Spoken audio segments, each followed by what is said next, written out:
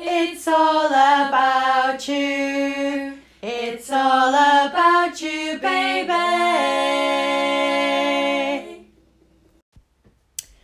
I had the fantastic pleasure of being interviewed by Kat Orman at BBC Radio Oxford last week. I was on to chat about mental well-being and how I'm supporting other breast cancer patients through their own tough time. And I thought Kat's line of questioning was really candid. It was direct and she was also very thoughtful. I have to laugh that I actually gave out the wrong website address at the end of my own business. So honestly, seriously, just for the record, it is actually 365daysofbreastcancer.com, not what I said. Thank you very much. I've tagged on to the end 1 minute I gave a chat about also for mental well-being, which I really enjoyed doing. I hope you enjoy it too, and let me know what you think.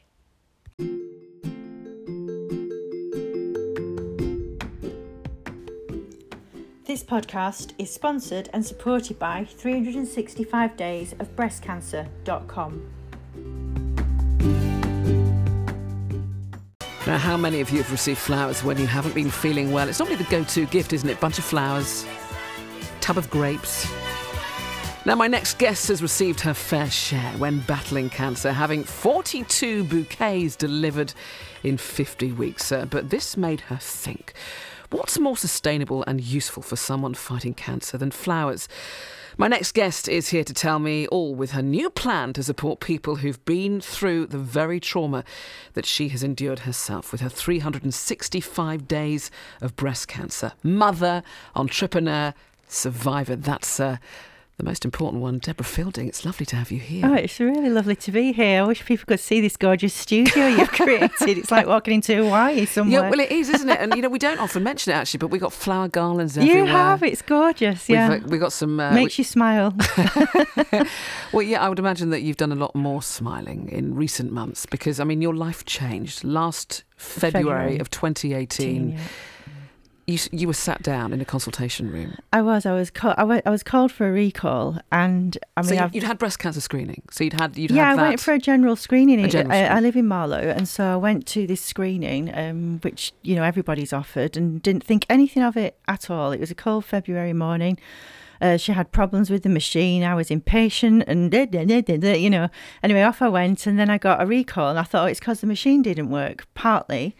And not one time while I was in there, not one time did I think there was something wrong, which is incredible when I look back. And it makes me laugh a bit now because I think, how naive were you, really? But other people say that because other people that have been diagnosed with cancer, always say, it doesn't happen to me, it doesn't happen to my family, it happens to other people. It's weird, it's just weird. And actually, I went on my own even. Nobody came with me because I was so not thinking. I just didn't think. So I walked into the consulting room, and the doctor, it was very quiet and hushed, I remember, and dark, and she had the 2 screens up with my images on there, and she just said, we're here today to talk about a tumour. And I thought, oh, I've never seen a tumour before, how exciting. And then part of my brain kicked in and said, no, Deborah, she's not going to show you somebody else's. And I'm kind of looking over my shoulder to see who else was in the room. And as I look back at her, she was so lovely because she just was patient and waited. Because she must have this all the time where people don't take it in. And I looked at her and said, oh, you mean my tumour? And she said, that's right. She said, sit down. And so as I sat down, the old Deborah was left behind, stood by that chair. And that was it, gone. Your brain and everything's altered beyond measure after that. Mm. Yeah. What kind of person were you then? A lesser version of what I am now, if you want the honest truth. I was lively. I'm a single mother of 2 strapping teenagers, and life was hectic, but it was all about my children and getting them into a great space. And I've got amazing friends around me. I love going to the ballet, and I'm an ex-dancer, and so going to the Royal Opera House is everything for me. Did you perform there? Oh gosh, what a gorgeous question. The reason I gave up dancing is because I was never good enough to perform on the Royal Opera House stage. And so I'm an all or nothing kind of a girl. And so I stopped. But I love sitting there now. And oh my gosh, I can't tell you how much I love that so much. And that remains in my life. It's a big part of my recovery, actually. So you left that consultation room. I did, a different person. With a life-changing diagnosis. Yeah. And what do you do? Where do you go? What's the first phone call you make? Oh, well, I'm quite a chatty person and I didn't make any phone calls. I remember getting in the car, I turned the radio off and just remember thinking, gosh, this is really quiet in here. And I remember phoning somebody, and to this day, I don't know who that person was. It wasn't a friend. It was somebody really remote. And I just needed to say the words. And then after I told that person, whoever it was, I didn't tell anyone for a week. I just remained really quiet and had everything to myself. Is that because if you start telling lots of people, then it becomes incredibly real? Yeah, maybe. And also I wasn't prepared for the people's questions or, my friends' interrogation or their shock and upset, or I just wanted to be with it on my own and get myself prepared, I suppose, looking back on it. I wasn't thinking that consciously at the time. I was in my own world, but looking back, I think it was a protection mechanism more than anything. So you were building up the armour to fight. I think so. To fight this cancer. Yeah, well, mentally to fight it, because I just think I always said I'm not fighting cancer. My body will do all the work for me, and I will work with my body. But the fight was always a mental fight, because gosh, it can pull you down, and so. Yeah, I fought for my mental capacity, and I don't believe you can get through anything unless you're in a good mental state, and your mental state is worth every fight. Yeah. So you've got to be mentally and physically prepared, of course, for the treatment that you would then start to endure. Yeah, so I had surgery first. It's not always the same route for everybody, but for me, I had surgery first, and my surgeon was amazing. He was old school, did a great job. I was really well looked after. And then when I went back for the result of that surgery, I was really excited to see him because he's done such an amazing job. If I was brave enough, I would have put a picture of my boob on social media because it looks so good. But I'm not that brave. So I went back and was really excited to share that with him. And he was really subdued. And I thought, whatever's the matter with him, I'm going to have him after he's done this examination. So I sat down and he was writing, and as he looked up, I just looked at him and I went, oh no. I could just feel this awful energy coming off him. And he didn't know how to say that I'd got what's called HER2 positive, which is an aggressive cancer. So I should have really been in for surgery and radiotherapy and walked away, in a way. But that changed everything. And so I ended up having 54 weeks of treatment with chemo, radiotherapy, immunotherapy. The astonishing thing is that actually this all started because you went for breast screening, a routine breast screening. Which I encourage everyone to do, yeah. Which says to me that there were no symptoms. None. So my surgeon and I looked at each other quite candidly, and I said to him, I'm very lucky, aren't I? He said, you really are. He said, because by the time this presented itself, we'd have a very different conversation, maybe a no help conversation. It's chilling, isn't it? It is. It's incredible. Just the thought of that. It was just the timing. You had mentally prepared yourself. But what about when you had started to tell all your friends, but certainly your family, how did they help and support you? And because it's often actually the family, the people around that person that has had that kind of diagnosis that just don't know how to deal with it, and it sometimes affects them in a different way. It does, Kat. I quite agree with you. I remember telling two friends individually, and we were walking, and they just stopped and stared at me and went, Debs, and there was just all this. And inside I was really calm. I was thinking, what's the matter with them? I'll sort it out and we'll just move on. That's what will happen. But they were really freaked out beyond measure. And I feel it's hard when you're looking in on somebody with a cancer diagnosis because you just don't know what to say to them. Somebody once said to me that we feel like we're walking on eggshells with you, Deborah. And I said, oh, what, you too? And they said, oh, is everybody like it? I said, no, I feel like that because I don't know what's happening, you know, from 1 minute to the next. It was so alarming. It's like skidding in a fast car on oil and water. That's how it feels, especially when you're on chemotherapy. You've got not a clue what's coming to you. But I've got tremendous friends. I'm so blessed with my friends. I was so well looked after. And I know for a fact I would never have got through those 6 grueling rounds of chemo I had without them. I know that. Yeah. What you're doing now is helping other people that have been diagnosed with cancer.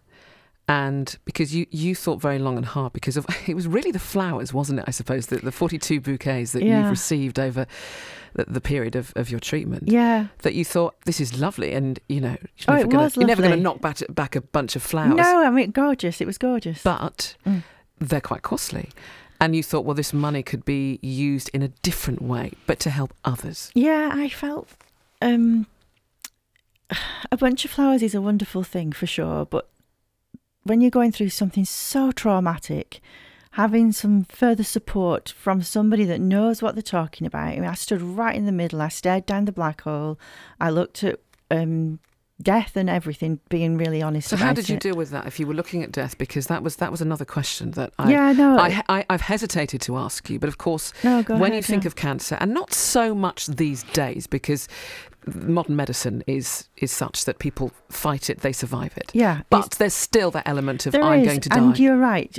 Modern medicine is incredible. It is, absolutely. And there are people living with serious cancers for a long time, and that's just breathtaking. I was with somebody last night that's got the same. And so I kind of felt that it was just the one night, it was about 3 or 4 in the morning, and I came downstairs not long after I'd been diagnosed, and just stared at it. And I just thought, I don't know is the truth. I don't know. I was never frightened of it. I was more frightened when I was on chemo, actually, because I never knew what was happening there, and that was really terrifying. But then you just start to live with it and realise, actually, I could be in a far worse place, and you have to get a grip of yourself, and that's the mental game, isn't it? Mm. But you are a survivor. I am. I am. When did More ways than one. When did you?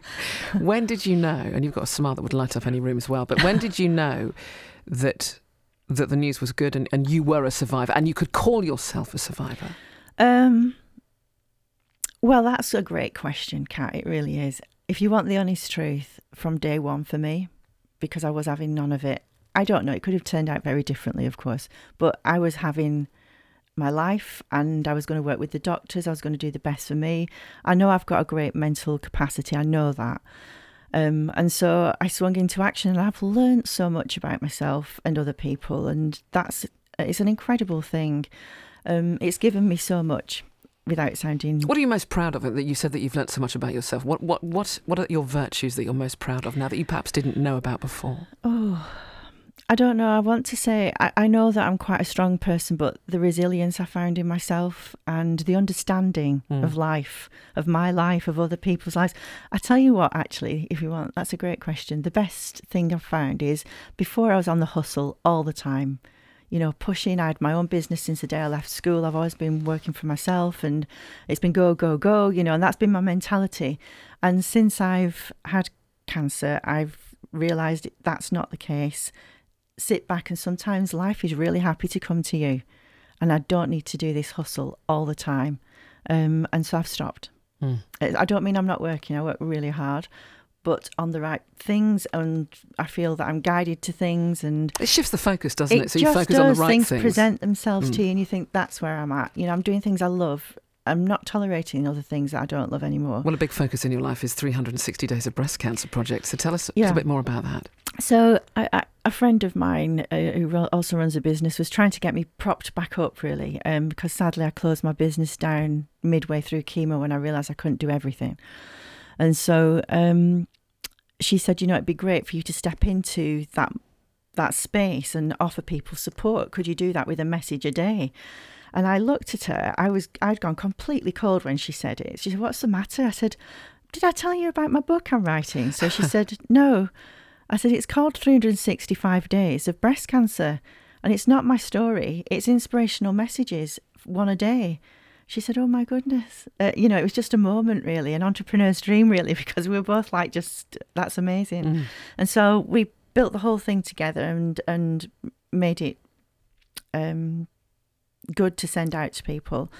And that's what I started doing. So I launched it on May the 15th in the morning, had my last immunotherapy treatment in the afternoon, and then I had a group of people together to say thank you for looking after me through chemotherapy, and that was a big old day. So yeah, it's out there, and it's been so well received. People love the messages. What kind of, give us an idea of the messages? So they're things like, like the first day I particularly remember is titled Breathe, and it's just saying, you're going to have to take some big deep breaths during this. Don't be frightened to just keep breathing in and out. It's a shock you've had to your system. Another one is relentless is one of the words, and that cancer comes at you relentlessly. Your mind's filled with it. Everything changes, and it can feel relentless, but hold on tight and hang on in there, because it can change and will change if you just steer your mind in the right direction. And I suppose, the message is as well that you shouldn't define yourself by that. Absolutely. One of the other messages actually is happiness. And I remember saying happiness versus cancer doesn't seem a match, but actually happiness is a choice. And all the way through my treatment, as much as it was savage at times and other times I was in an easier space, I chose to try and hold on to the happiness and see around me the things that made me happy. And you've got a choice to do that, and it's worth fighting for. Absolutely. Yeah. In a weird way, your tumour gave you so much more than you'd ever had before in terms of the quality of your life. It did. Which seems a sort of bizarre thing to say. Yeah, it does. I don't say this to everyone. I'm saying it live on the radio now, but I feel that it gave me more than it took.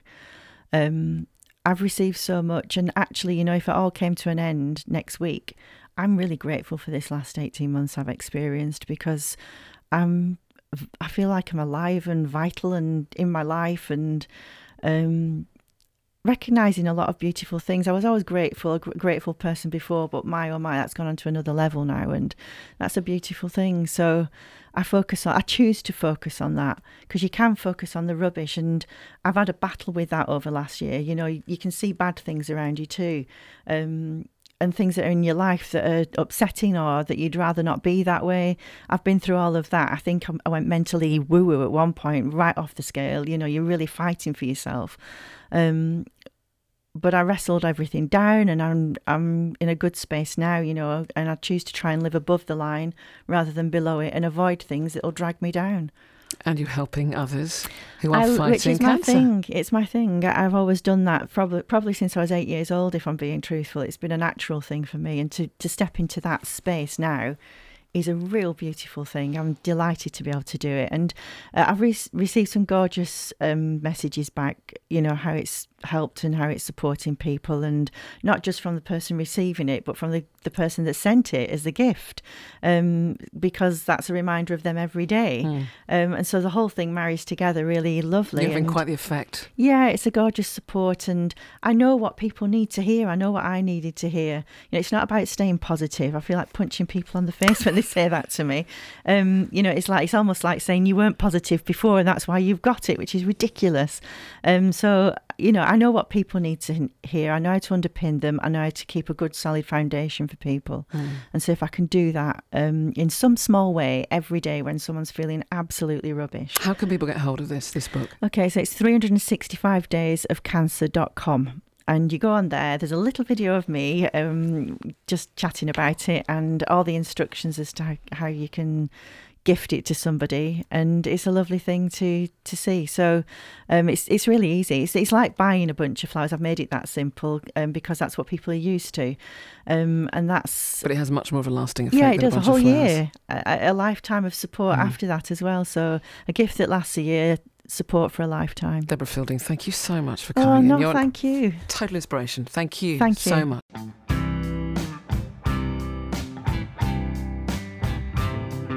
Hi, I'm Deborah Fielding, entrepreneur, mother to 2 very tall teenagers, and a cancer survivor. My mental health moment is having had cancer can challenge you in so many ways, and lots of people say to you, you are going to fight this, aren't you? You're going to fight it. But actually, does your body need any more fighting it when it's trying to recover and get well? So I knew I had to work with my body, and I knew it was not going to let me down. It was going to do as best a job as it could, and I was going to support it. But the fight and the battle for me was to keep your mental space well, to keep yourself healthy and fight for your good thoughts and keep you in a good space. Because what I learnt during my cancer treatment is your body can't possibly follow if your mind's in a bad space. And that's not to say I didn't have some super down moments. In fact, I think it's because I had those down moments I understood how important it was to pull my mental self up.